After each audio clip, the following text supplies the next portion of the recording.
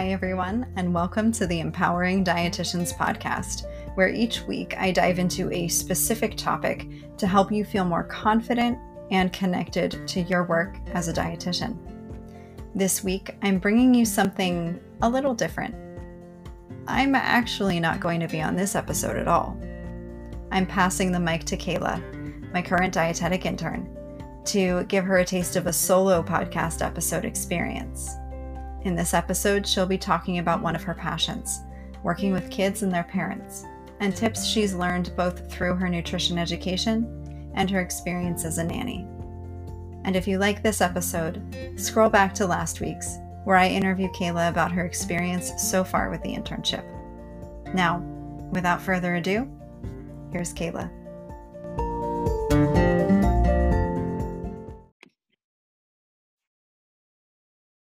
Hello, everyone, and welcome to the Empowering Dietitians podcast. My name is Kayla Abella.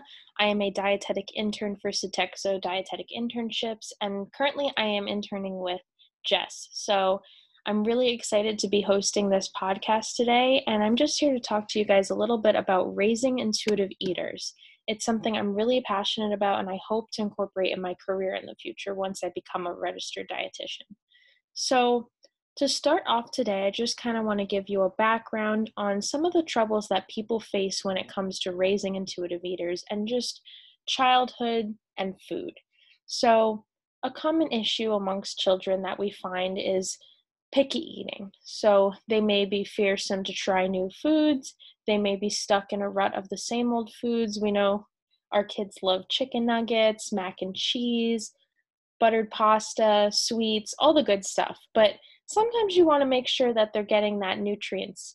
So broccoli, vegetables, spinach, and they can be a little bit hesitant at times, whether it's because we might have accidentally implied that those foods are not as fun in society, or it's because the flavors are not as sweet or mild for them. So these are things that you want to kind of discuss with your child, work towards incorporating in their meals, or just letting them explore food as a whole so that they can make their own individual decisions on what they would like to incorporate in their diet without labeling the foods as good or bad.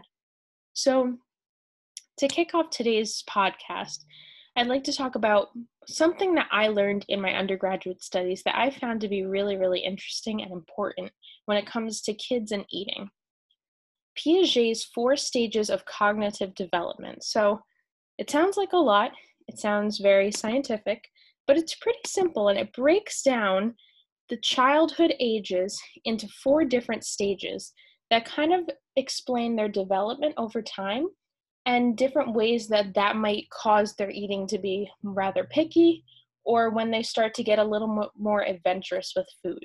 So the first stage I'm going to discuss is the sensory motor stage. So that is birth to 2 years old.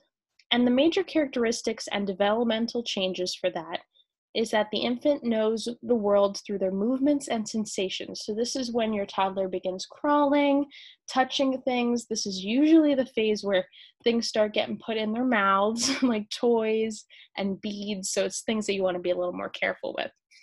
Children learn about the world through basic actions such as grasping, sucking, looking, listening. It's very sensory motor, in fact. So infants start to learn that things continue to exist even though they cannot be seen. So that's called object permanence. They also separate beings from the people and objects around them. They realize that their actions can cause things to happen in the world around them. So they may knock things over, or they may grab things and rip them. I know the kids that I work with, whether I was working in a summer camp for toddlers or I babysit a lot, I've seen them tear some pages out of books or kind of throw their toys on the ground or dump things because it's a cause and effect during this stage. They want to see what's going to happen. The next stage I'm going to talk about is the pre-operational stage. So that's ages 2 through 7. So the major characteristics and developmental changes for this stage include children begin thinking symbolically. They use words and pictures to represent objects. This is a lot about visualization. So colors, shapes, sizes. They tend to be a little more egocentric and struggle to see things from the perspective of others.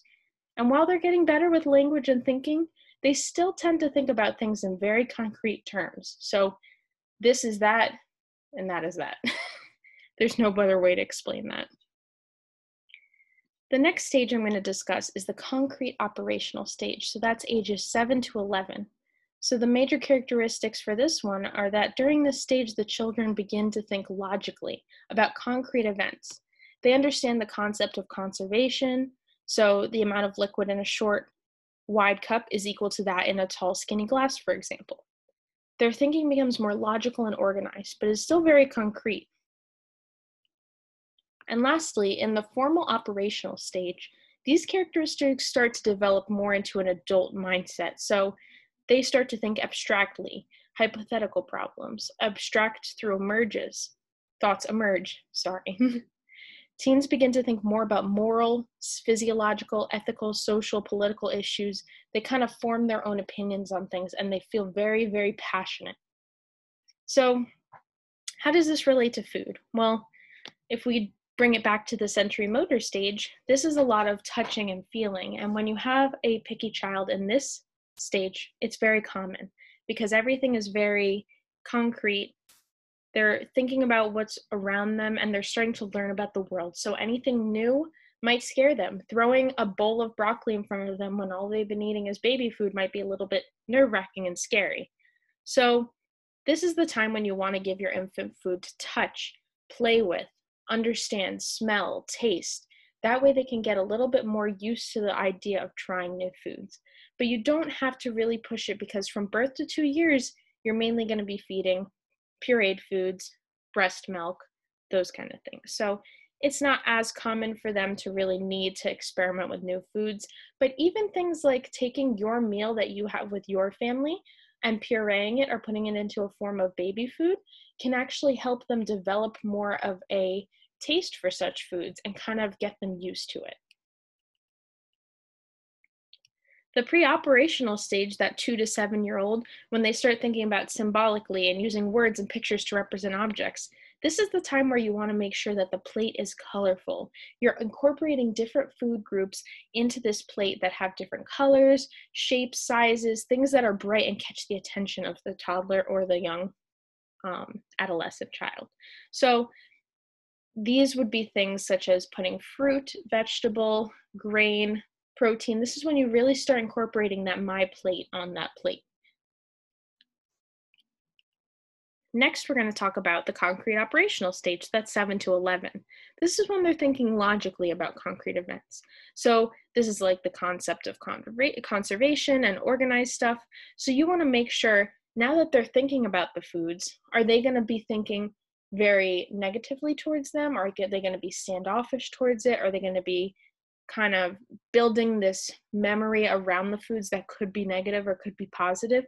So you want to make sure that their experience with food is not pushed on them. You want to give them that autonomy to kind of pick and choose what they want, which you want to do this through all the stages, but especially now it's very important to make sure that they have the autonomy to pick and choose what they want to try.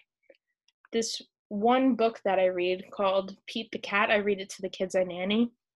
They talk about this concept called the 3-bite rule. So I usually use this concept with these kids and I say, okay, well, you have never tried pickles, let's say. Why don't we take 3 bites? And if you don't like it after 3 bites, you can put it away. You don't have to eat that. But 3 bites, you can decide whether you like it or you don't. So this is that kind of stage where you want to bring that in there. You would also want to try that in the 2 to 7-year-old stage because it gives them that autonomy to choose what they want to eat. And they can decide whether they like it. Next, the formal operational stage. So that's the last stage, 12 and up. This is when they start thinking abstractly, hypothetical problems.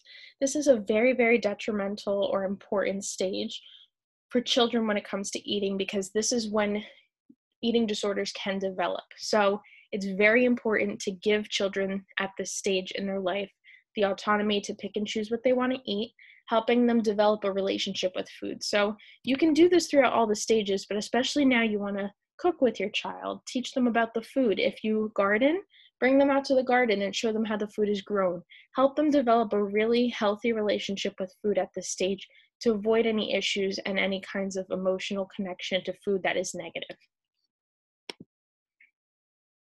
So this kind of brings it all into what are the different responsibilities when it comes to mealtime. And this covers all 4 stages, all age groups of children from birth to 18.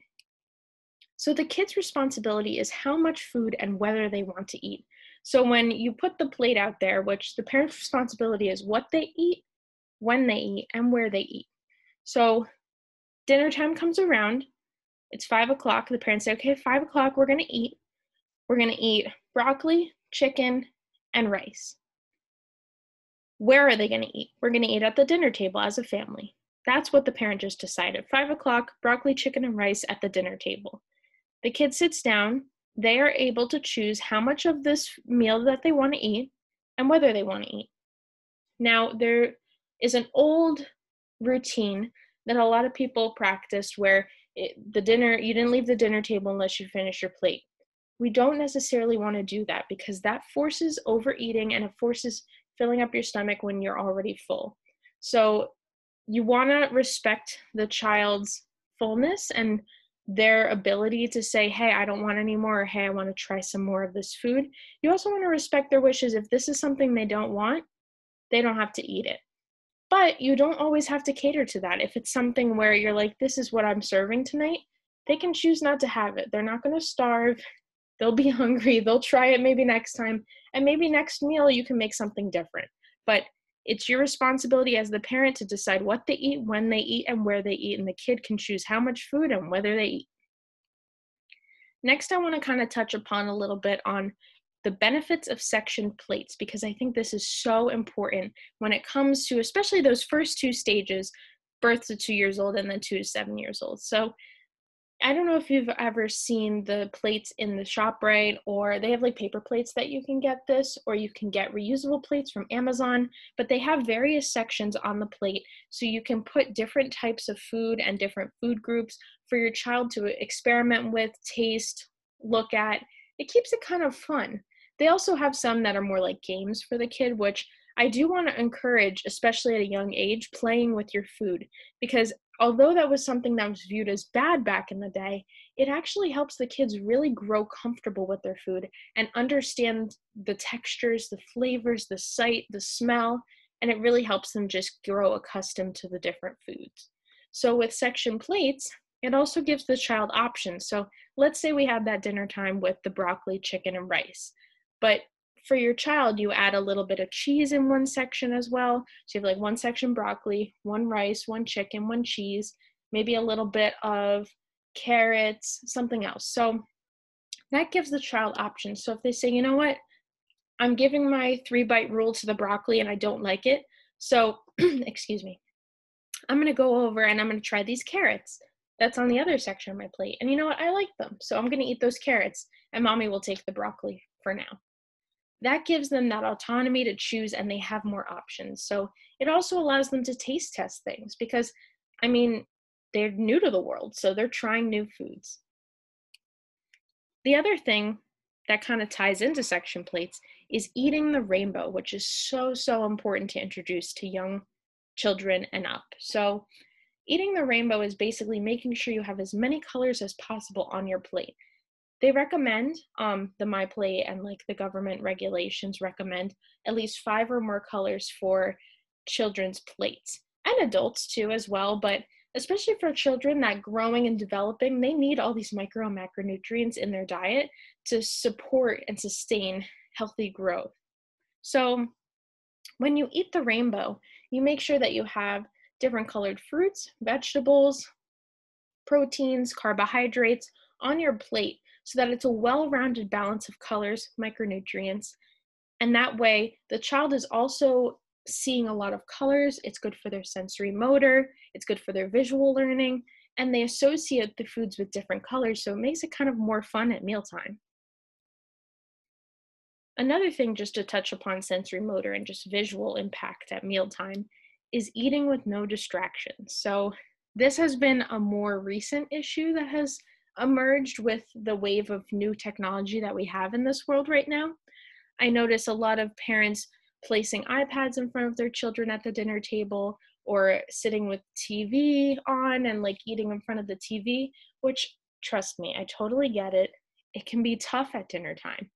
Kids can be distracted. It can be a little bit challenging, especially when you're at a restaurant. You just don't want to deal with like the tantrums or the kicking and the screaming. So the one issue with this is that once they become distracted with iPads, TV, phone while they're eating doesn't really become a connection to the food anymore. It starts to become something that you're doing in conjunction while you're watching TV. So if you ever notice, this happens to everybody. So sometimes you're watching a movie and you're like, you know, I just need something to pick on, and you're eating out of a bag of popcorn, let's say. You just keep eating and eating and eating. Before you notice it, you ate the whole bag of popcorn and your stomach hurts.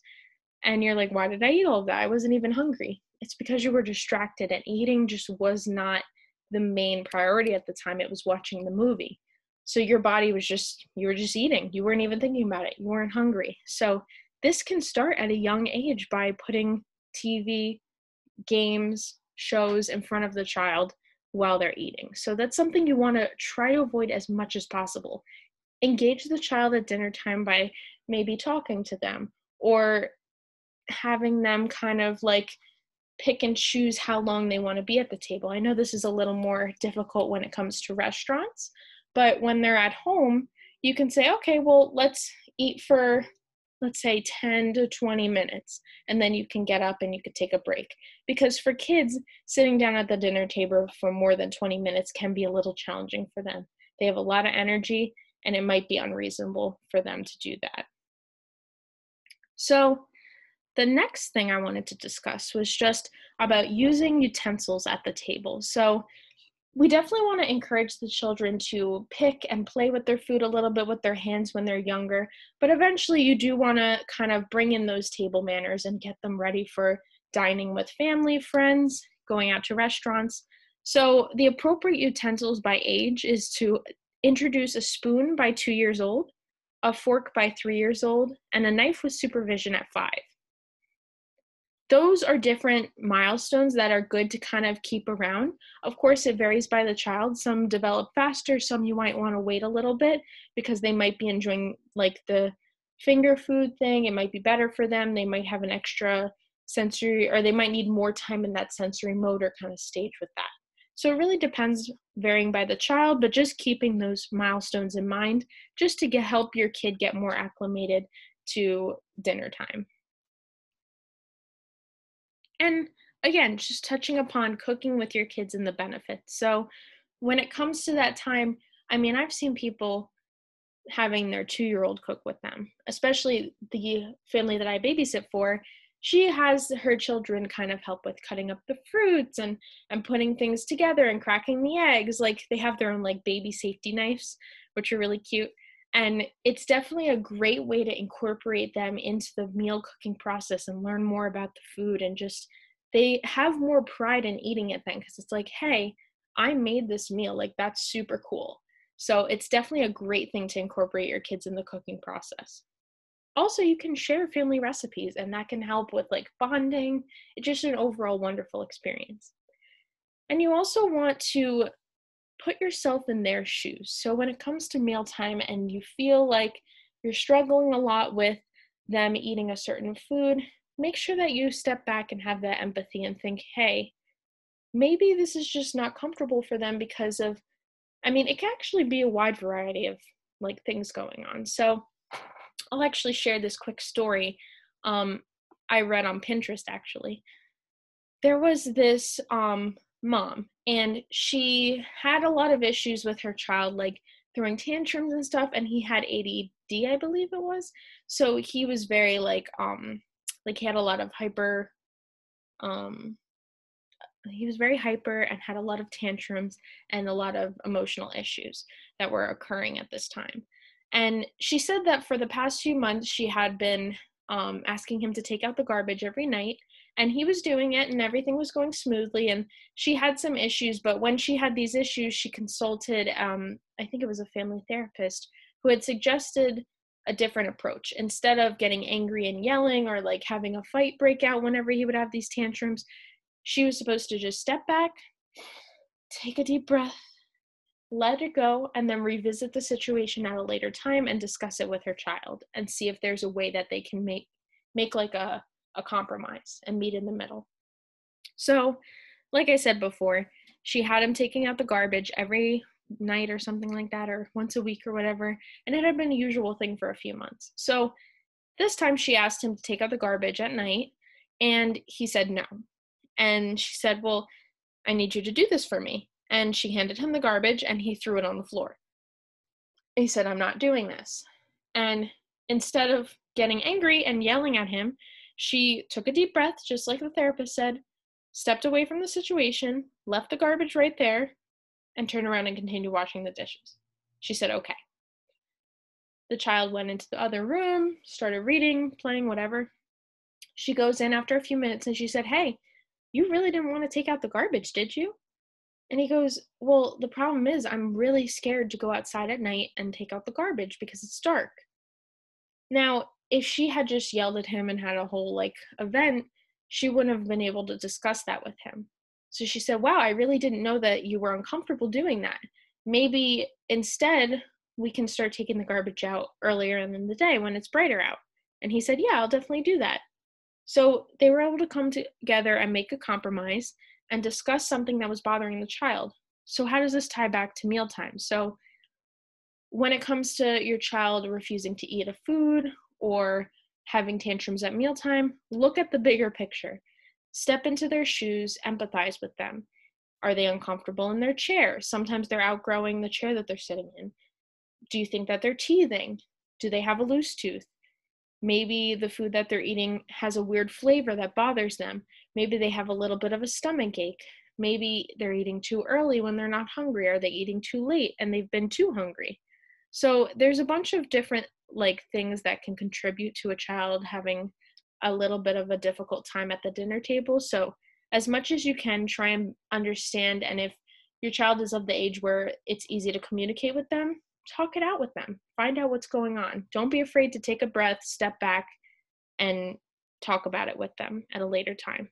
You're doing great, and it's never your fault. It's just something that needs to be discussed with your child. That way you can kind of figure it out, compromise, and work together as a team.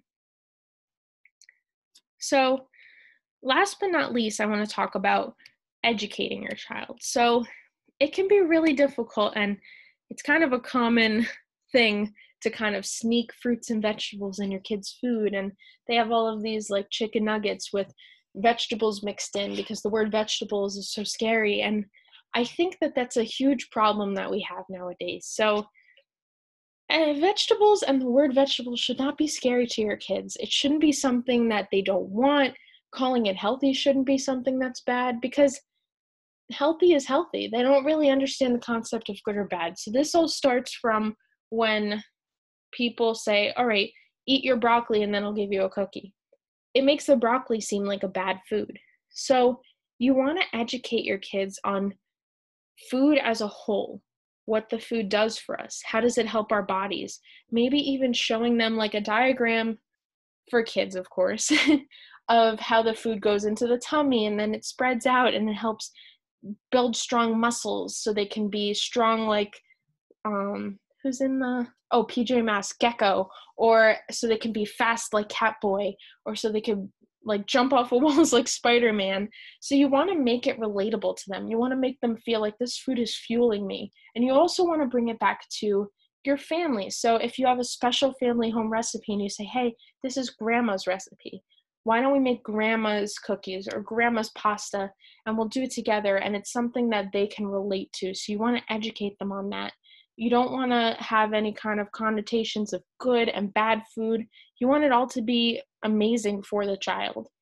And one tip I'll leave you for that is, when it comes to dinner time, I actually just read about this and I found this to be super interesting.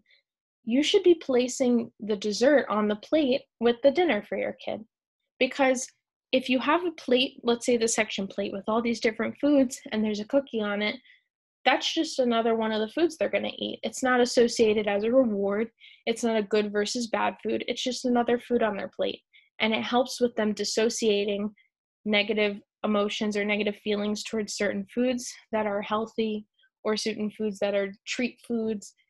Using those words and keeping that connotation with the different foods can cause a lot of issues when it comes to mealtime, and it can make it difficult for the child to fully understand what foods they actually want versus what foods they don't want, because they'll be thinking, hey, well, I don't want broccoli because mommy says that that's the food I have to eat in order to get to the cookie.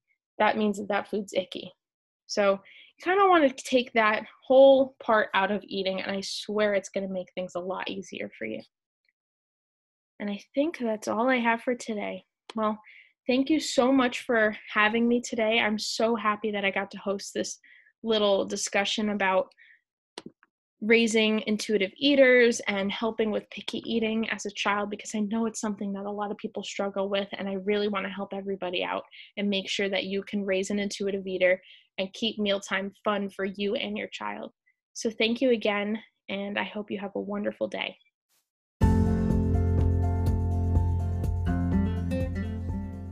Thank you for listening to another episode of the Empowering Dietitians podcast. If you enjoy these episodes, it would mean the world to me if you could share it with your dietitian friends, and if you listen on Apple Music, leave a rating and review. This helps the podcast reach more dietitians so that we can really create a collective of dietitians who feel confident and connected both to their work and each other. You are not alone. And as always, if you're looking for that extra level of support, check out my Empowering Dietitians Supervision Services at www.empoweringdietitians.com/supervision.